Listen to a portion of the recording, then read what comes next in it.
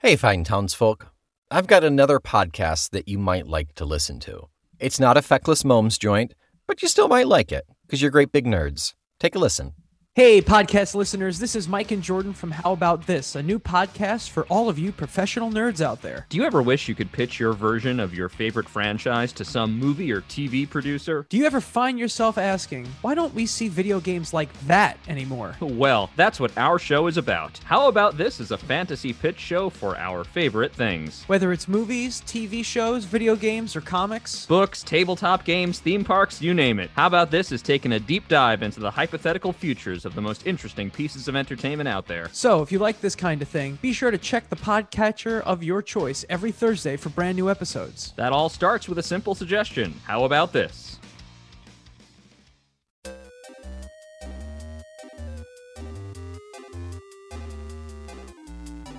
Welcome back, fine townsfolk, to another episode of Random Encounters. I am Nick.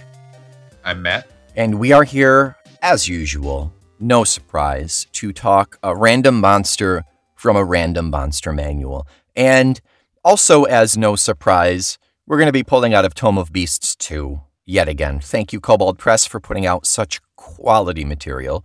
Really makes our job easier and more fun.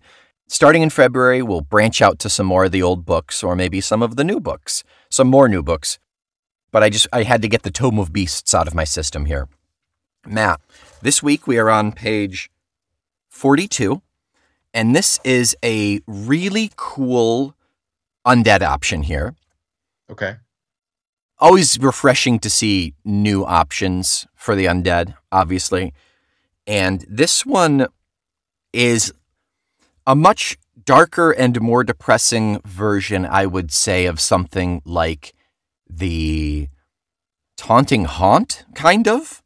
Okay. Kind of a personal favorite of mine, for sure. So he's called, or it is called, the Black Crier. This skeletal figure is dressed in the style of a town crier. It carries an elaborate silver bell in its bony hands, and its skull gleams white in the moonlight. The Black Crier is an undead that appears hours, days, or even months before a great catastrophe. The larger the catastrophe, the earlier the Black Crier appears. So it's a fantasy version of the Mothman, basically. Okay. Do you know that reference? The Mothman? Yes. Yeah. Okay. Yeah. For prophecies. For the is that the only reference you know? For those of you who don't know, I think he's a cryptid from, Pennsylvania? I think he's somewhere down there. And Pennsylvania, West Virginia, somewhere around there, right? And he is a portent of doom. Every time he's appeared, someone has spotted him. There's been like a big disaster. The one I can think of is he showed up like a couple days before an entire bridge collapsed and a bunch of people died. That is the Mothman. The Mothman Prophecies, I cannot vouch for. Kevin Costner film, I believe, from like the early 2000s. Maybe late 90s? Richard Gere film. Oh, Richard Gere. They're interchangeable to me. The Black Crier is a servant of fate. Black Criers are not malicious or vengeful undead and exist to warn of coming danger. They defend themselves if attacked, but don't pursue fleeing opponents. Despite their name, Black Criers cannot speak. Instead, they use cryptic hand gestures or other mysterious signs to warn people of the impending calamity. And because they're undead, they do not require food, air, drink, or sleep. Some portents of disaster. A Black Crier is always accompanied by signs of impending disaster. The crier isn't affected or targeted by these portents, but it otherwise has no control over them. The portents appear within a Black Crier's bound region, and can be one or more of the following, becoming more frequent as the date of the catastrophe approaches. So here are some examples. Swarms of rats or insects appear, destroying crops, eating food stores, and spreading disease, which in and of itself is a bit of a catastrophe. I don't know how that's a portent to one. Yeah. The ground in the region experiences minor tremors lasting 1d6 minutes. Thunderstorms, blizzards, and tornadoes plague the region, lasting 1d6 hours, again, catastrophic. Natural water sources in the region turn the color of blood for 1d4 hours. The water is safe to drink, and the change in color has no adverse effect on local flora and fauna. Just options there. Mhm. I'm assuming you want the flavor of that portent to kind of be something of a suggestion of what's to come, right? Yeah, reflective of the greater catastrophe. I'm struggling to think of what would be a bigger catastrophe than like thunderstorms or tornadoes plaguing a region for 5 hours, unless it's like an ice dragon or a thunder dragon who is then going to sweep in the following day and just wreak havoc. Like, I don't know. I would say it's something like that if you want to go a little more fantastical. Maybe the more realistic would be the super volcano or something along those lines that is going to erupt. And obviously, when that happens, then you're going to have thunderstorms and you're going to have, a nuclear winter, so to speak. Yeah. So that in a roundabout way could be foretelling something along those lines, which is more, I guess, apocalyptic than cataclysmic, but still pretty bad. Pretty gosh darn similar. They're interchangeable at that point, I would say. Yeah, I think that is the biggest challenge of this thing is coming up with appropriate portents of disaster and making it. And maybe the players don't need to know. Like, maybe it doesn't need to be like, oh, this is happening. Well, this is obviously going to happen next. Maybe it's just a bad sign, and the cleric with the religion knowledge can tell that this is a black crier and knows that it's like something bad is about to go down. Yeah, I think that's probably your best bet, is have something along those lines, and you just have the black crier walking around with the end is nigh on a sign, like a sandwich board hanging around his neck. Unless the whole goal is for this to be the trigger for them to stop it. And then you do got to really crunch and make sure that they can figure it out. Yeah, I would say you give them an avenue, and if they don't take it, then maybe it's one of those things where if you don't actively prevent it, then you have to find a way to stop it within the actual cataclysm itself. Yeah, after it starts, it's got to be reactive instead of proactive. Exactly. But giving them the ability to even discover what the heck is going on and giving them that option to be proactive is always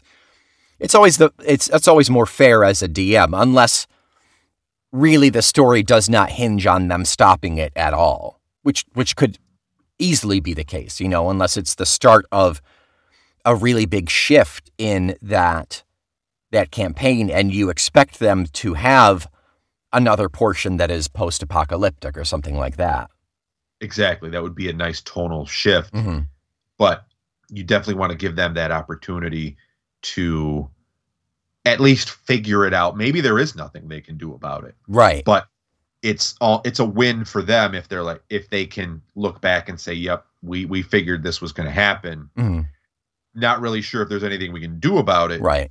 But it's one of those things where instead of stopping the cataclysm itself, you're trying to mitigate some of the damage to either the surrounding area, the people, whatever. Right. Prepare in some way, whether it's evacuating the town or collecting supplies so you can safely withstand the nuclear winter that is about to happen, something along those lines. Yeah. And it doesn't have to be, oh, we have to fight this thing to stop it. It can be, there can be different mechanics, have the people with charisma go out and convince the people to leave, or the people with the nature checks go out and forage for food, things like that. Yeah. Build up those roles that can then overall give them a bonus going into this next portion. It's the Doomsday Prepper arc. Yeah, it's Fallout. Yeah. Yeah. Basically. And that's interesting because that takes a collective mission and really individualizes it so each character gets a chance to shine within the whole narrative. Right, giving their own spin of support on something that no one else could clearly do. It is a nice way to to highlight teamwork in a different way other than, well, I'm healing you while you fight. Exactly. Yeah. And sometimes you need a break from just constant battles and then fight and then, healing from the battles and so on and so forth. Ability checks and things like that are also a really important mechanic that can feel like a battle and can really kind of separate itself from the whole role-playing versus combat. Yeah. But it still allows the players to stay engaged. It can still be extremely high stakes, too. Oh, yeah. It's not just like, oh, well, you don't get the door open. It's, well, you didn't get enough berries, so some of these villagers may not survive.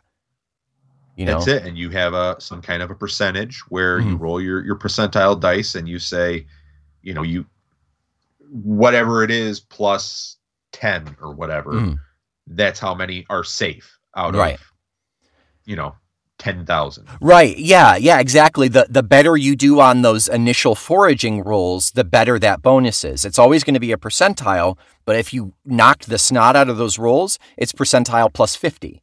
You didn't do so great, it's percentile plus 10. Something like that. Yeah. That's primo. I love that. I love those unique mechanics that you can take your players' skills and use them in a way that they feel more personalized and effective. And it's not, like we said, it's not just fighting. I like that a lot. Yeah, I think it's always important as a DM to look at the character sheet of whatever system you're running, D&D, Pathfinder, whatever, and see maybe not necessarily see what your players are good at, but see what skills are involved in that system and try to find something to highlight some of those skills, if not every session, then maybe every couple sessions, so that they're doing something beyond just perception checks or, a random arcana check or something along those lines. Yeah. Otherwise, why did you choose that class with those skills? Why did you choose that background that gave you a bonus to that? It's very easy for that stuff to kind of fall by the wayside, but it is a good DM who will acknowledge that and see that. And if your players don't care about that stuff, that's fine. Know your players too, play to the room. True. That's fine. But it is a nice, unique kind of change of things. Yeah, but nobody hates rolling dice. So the more dice you get to roll, be it in a combat or in some sort of a skill check, then that's always going to keep them more engaged than maybe you just standing up and trying to talk at them. Narrate it through. Yeah. Exactly. Yeah. So some more deets on the Black Crier here. Armor class of 16, a hover speed of 30. It can fly, hover at 30, walking speed of 30. Challenge rating of 11. It understands all languages but cannot speak. Your standard resistances and immunities for damage and conditions. It's resistant to necrotic, psychic, bludgeoning, piercing, and slashing from non-magical. Damage immunity of poison. Condition immunity of charmed, exhaustion, frightened, paralyzed, poisoned, stunned. Kind of all what I would expect from a fairly high-level undead. Mm-hmm. It is bound by calamity. The Black Crier is bound to a region where a major catastrophe will happen. The region can be of any size, but is never smaller than 1 square mile. If the Crier leaves this region, it loses its rejuvenation trait and Crier's Lament action. It permanently dies if it remains outside of its bound region for more than 24 hours. Rejuvenation is if it dies within the bound region before the catastrophe it heralds happens, it returns to life in 1d6 days and regains all of its hit points. The Black Crier dies after the catastrophe ends and doesn't rejuvenate, and only a wish spell can prevent the rejuvenation trait from functioning. So if you kill it and then wish it away, but I have an idea here. We're not going to get into it just yet. I want to talk about its actions, but then we will. So it has, for its actions, it has the Black Crier uses its bell toll. It then takes 2 melee attacks. So the bell it's a +8 to hit, a reach of 5. It's an actual physical melee. It's 1d8 plus 4 bludgeoning damage plus 4d6 necrotic damage. Bell toll is the Black Crier targets one creature it can see within 60 feet of it. The creature must make a DC 17 Wisdom saving throw. On a fail, it takes 4d6 necrotic and is frightened until the end of its next turn. On a success, the target takes half damage and isn't frightened. If the saving throw fails by 5 or more, the target suffers 1 level of exhaustion. Wow. That's cool. That's a nice All little effect there. And then it has Crier's Lament once per day. The Black Crier unleashes a devastating peal of anguish and rage in a 30-foot cone. Each creature in the area must make a DC 16 Charisma saving throw. On a failure, a creature drops to 0 hit points. Wow. On a success, a creature takes 6d6 psychic damage and is frightened for 1 minute. A frightened creature can repeat the saving throw at the end of each of its turns, ending the effect on itself on a success. Just insta-drop. Amazing. Okay. And it's a charisma save. It's not a con. So your Sork might survive. Your Bard might survive. Your Barbarian? Probably not. Probably not. Yeah.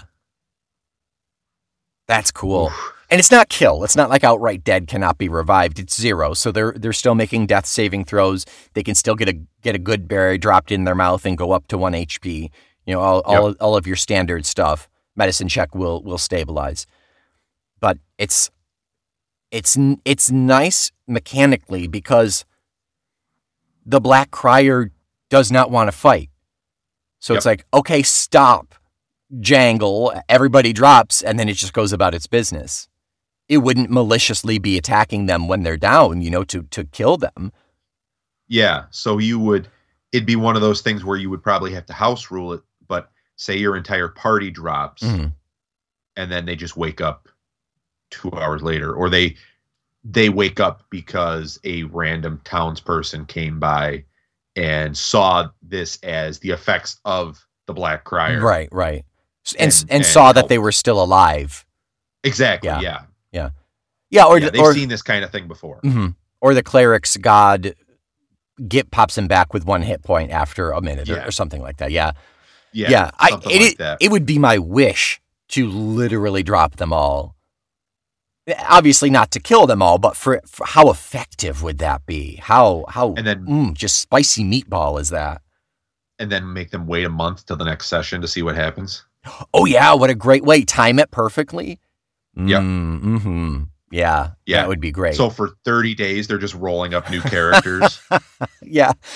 Or everybody drops but the Sork and then end it there as well. That's a great way. I mean, we've all seen those like TV action movies where something dramatic happens and then it goes black and it's commercial break, Yep. And then it gives that like 2-second recap before it starts back up again. But yeah, that is one of my favorite things about this guy is that it is not malicious. It's just, I'm trying to do my job and you're in the way.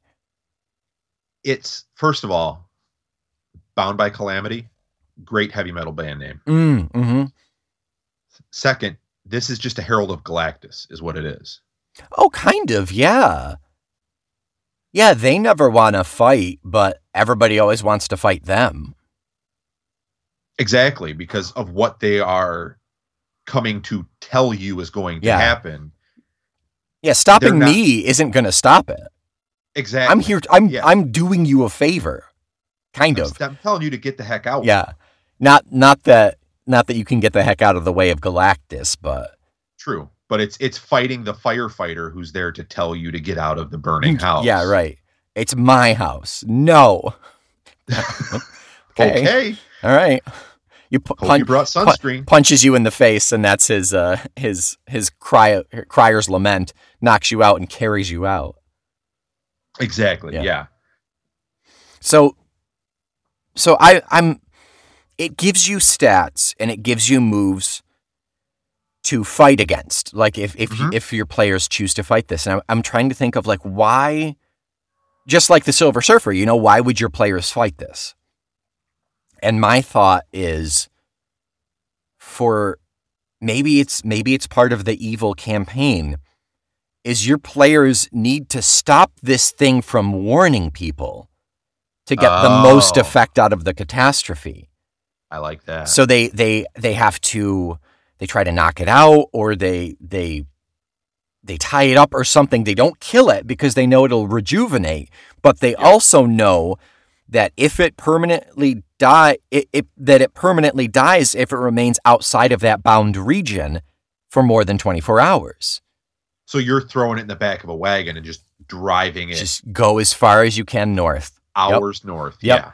Yeah, you have to, the first trick is to figure out what that bound region is. And I don't know if that's like Arcana checks or some sort of research, some sort of information gathering to see what the calamity would be and what it would be affected, something along those lines. Yep. And Where's the then border? and then getting it across that border, and you just keep going. And at maybe that point, it's one of those kind of cheesy video game quests where all you're doing is just fighting off, in this case, good guys that are trying to rescue it. yeah, it's like an escort quest essentially, but it's the opposite kind of. Yeah. It's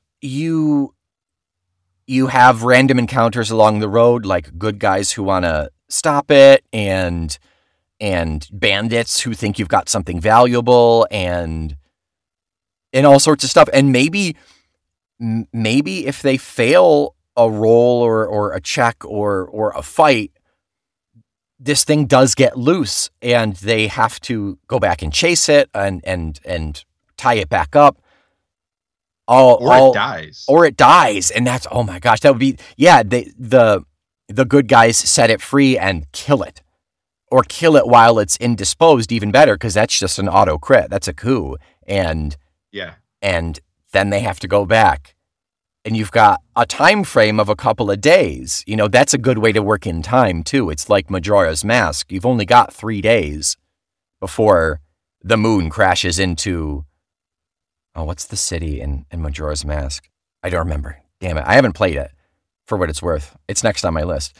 But yeah, you've got a time period on here. And if they fail, the big bad, who is actually their boss, is going to be really upset. Yeah.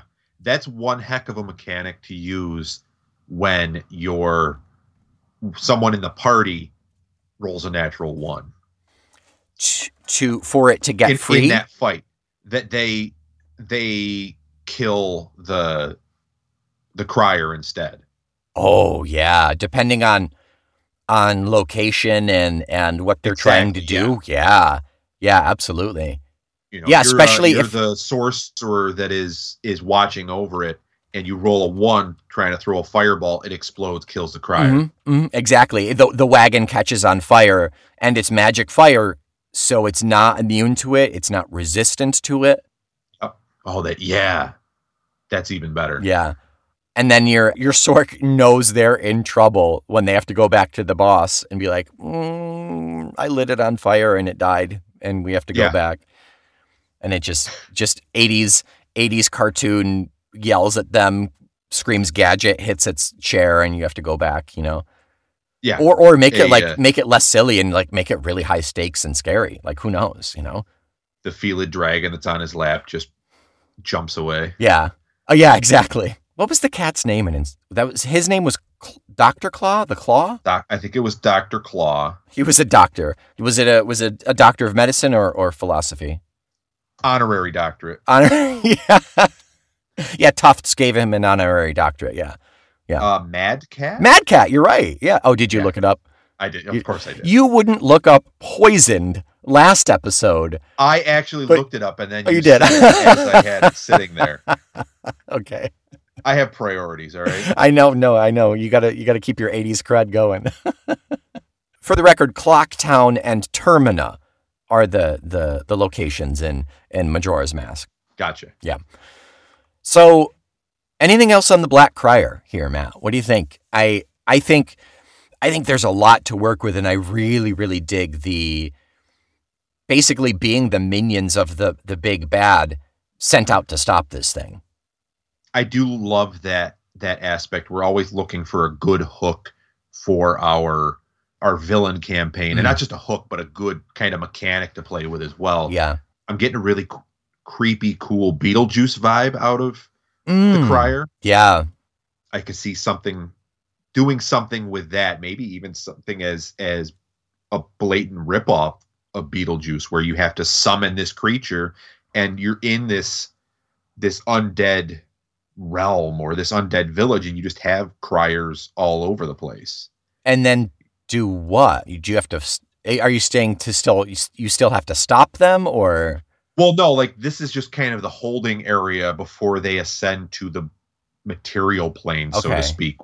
So you're witnessing all these kind of different undead creatures in one area, like you would in Beetlejuice, and when they pass over into, quote unquote, our realm, is when now you recognize that. Maybe that's where you learn the lore of what the crier's all about, so that when you see it in this village, you're like, oh crap, so something's going. You're saying this is just a tiny little snippet of that.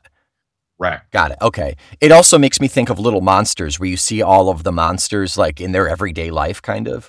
Yeah.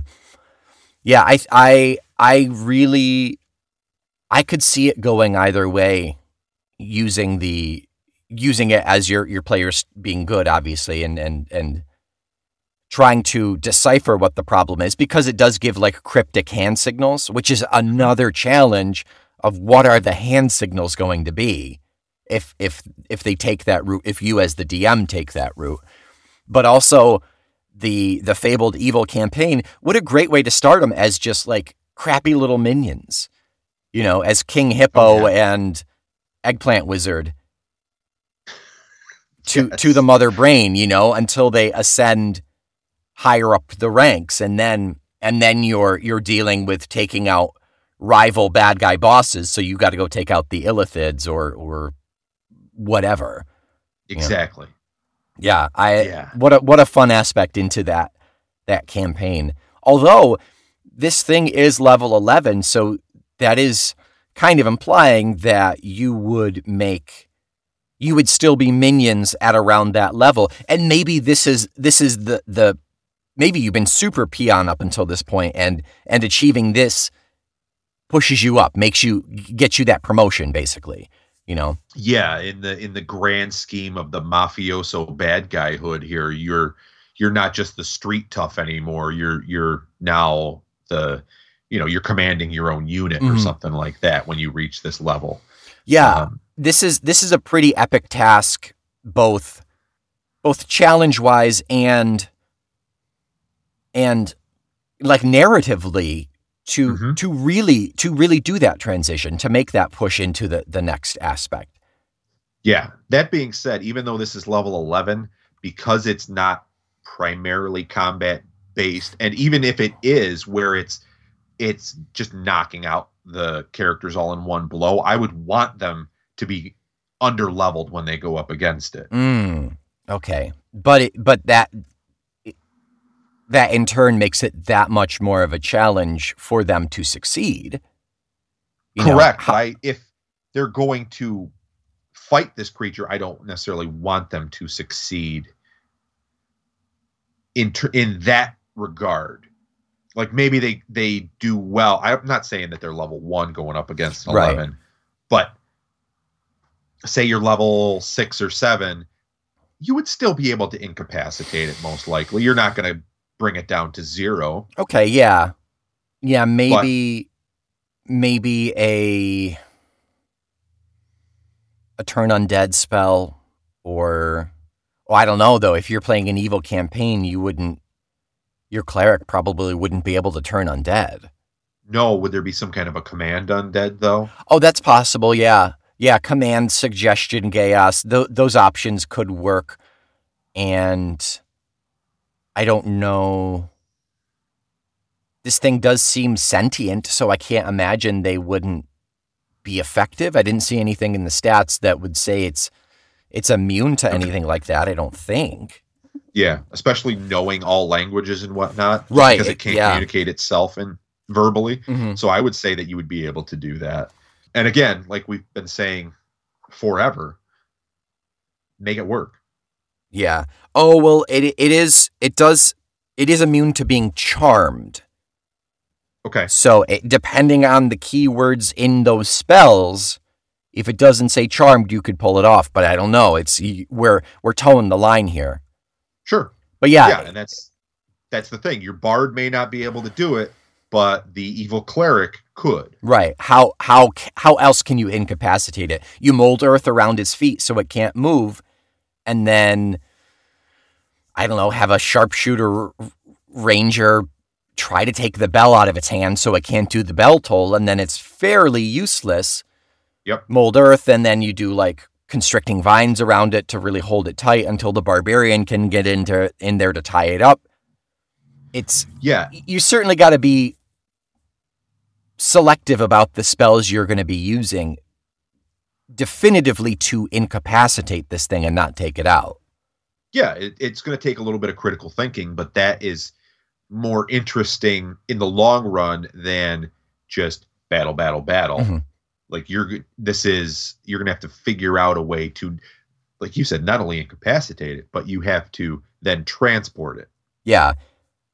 And as a DM, I see this as a fantastic challenge to, say you want to run this as a Halloween one-shot. Yep. You set it up, you try to convince them to you give them the roughest idea of what they're going up against before they make their characters, so they can plan ahead. They give themselves the right tools ahead of time. But you don't tell them what it is and why it is until after they've succeeded, when they bring it to the guy, and then they find out that they're working for the bad guy.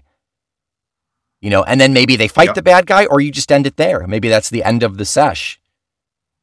Yeah, if it's going to be just kind of a one-shot deal, then for sure, I think that'd be a cool little way to leave it off, really, and if you want to pick it up at some point, after the fact, maybe we can resolve that down the road, but just that, much like everybody dropping and just the sorcerer staying there conscious, that reveal, that kind of cliffhanger is, I love when it's used in, role-playing media, of course, but even in our own game, I love trying to find some way to do that at the end of every session. Oh, sure. The pit drops out of your stomach as the rug is pulled out from under you, and you're like, oh, what is going on? You get just enough to not know what the hell is going on, and just enough to be made, like, what's the cognitive dissonance, uncomfortable, and you've got all this time to think about what actually happened or what is going to happen next. That's the beauty of that kind of cliffhanger. It doesn't have to be crazy like, oh, did they all fall in the acid? No, it could be a lot more subtle. And sometimes that's a lot more effective. Yeah, I really try to do it when I'm running games for kids, because it really hits home with them. It's the last one we did, they were going up against, they had just finished a beholder fight, and then they were going into a separate room, and it just got really, really cold, and they had no idea what was going on. They had like a pet rat that they sent in, and you heard it squeak, squeak, squeak, and then just stop. And then we ended the session. Yeah, perfect. That's beautiful. And not to downplay you kick down the door and there's a brass dragon waiting for you, end of session. Oh, yeah. Because that is still just as good. But subtle is nice. It's a nice tool for a DM. Yeah, I've done both, obviously. Yeah. It hits them each time. There's like, if it's brazen in your face, there's an excitement. And if it's subtle, then they're just going to needle you for the next week of, what is it? What's cold? What creature? Yeah. Where do I find this in the monster manual? Yeah. The intrigue. Yeah. Exactly. Where do I find it in the monster manual? Yeah. You little snots. Don't you dare look it up.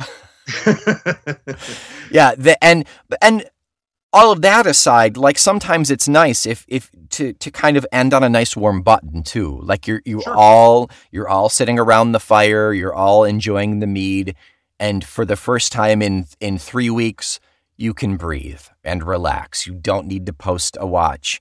You all just kind of enjoy your company.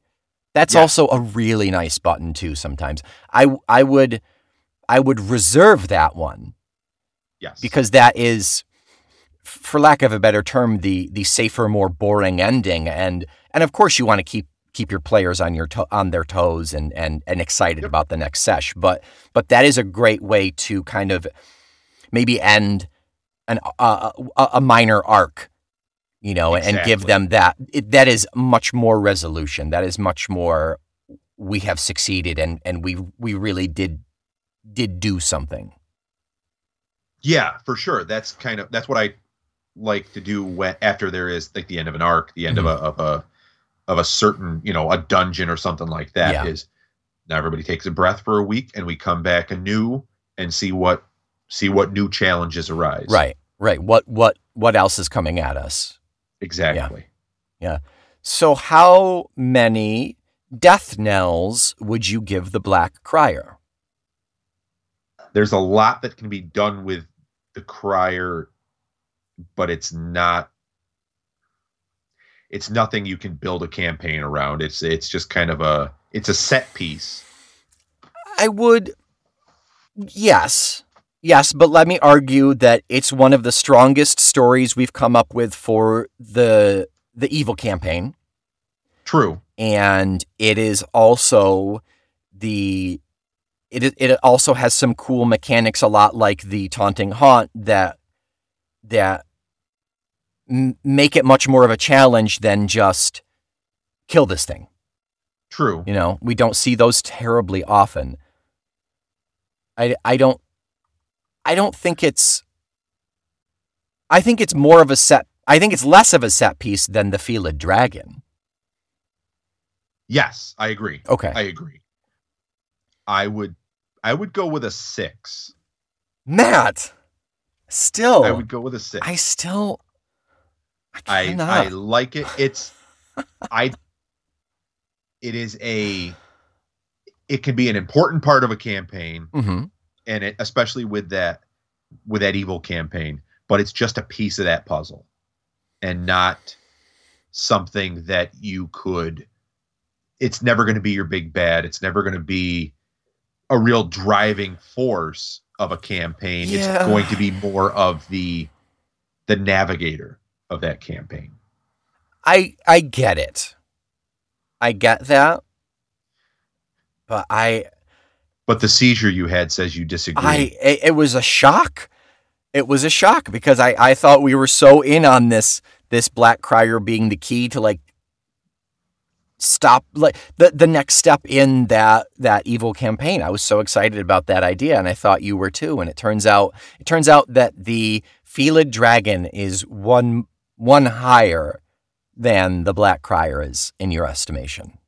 Correct. I think the Felid Dragon has more staying power, I guess, in terms of what it can be and what it can do within a campaign than the Crier. You're right, and it's much more universal. It's much more versatile. Yeah. Yes. Yeah. You're right. I'll give you that. I'm just so excited about this evil campaign.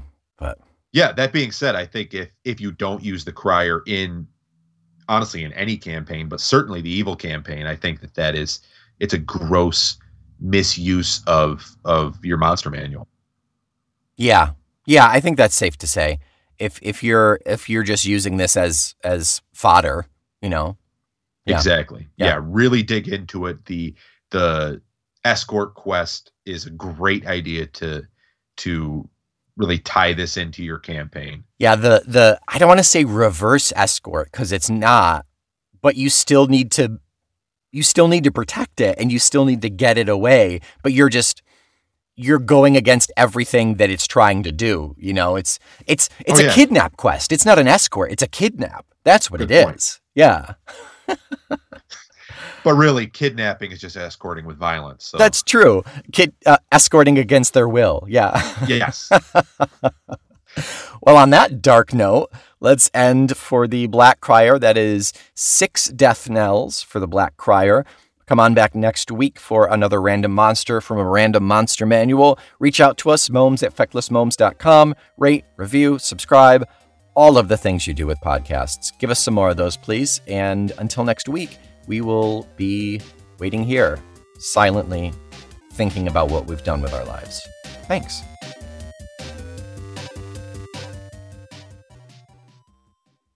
Hey, Random Encounters is a proud member of the Feckless Momes audio network.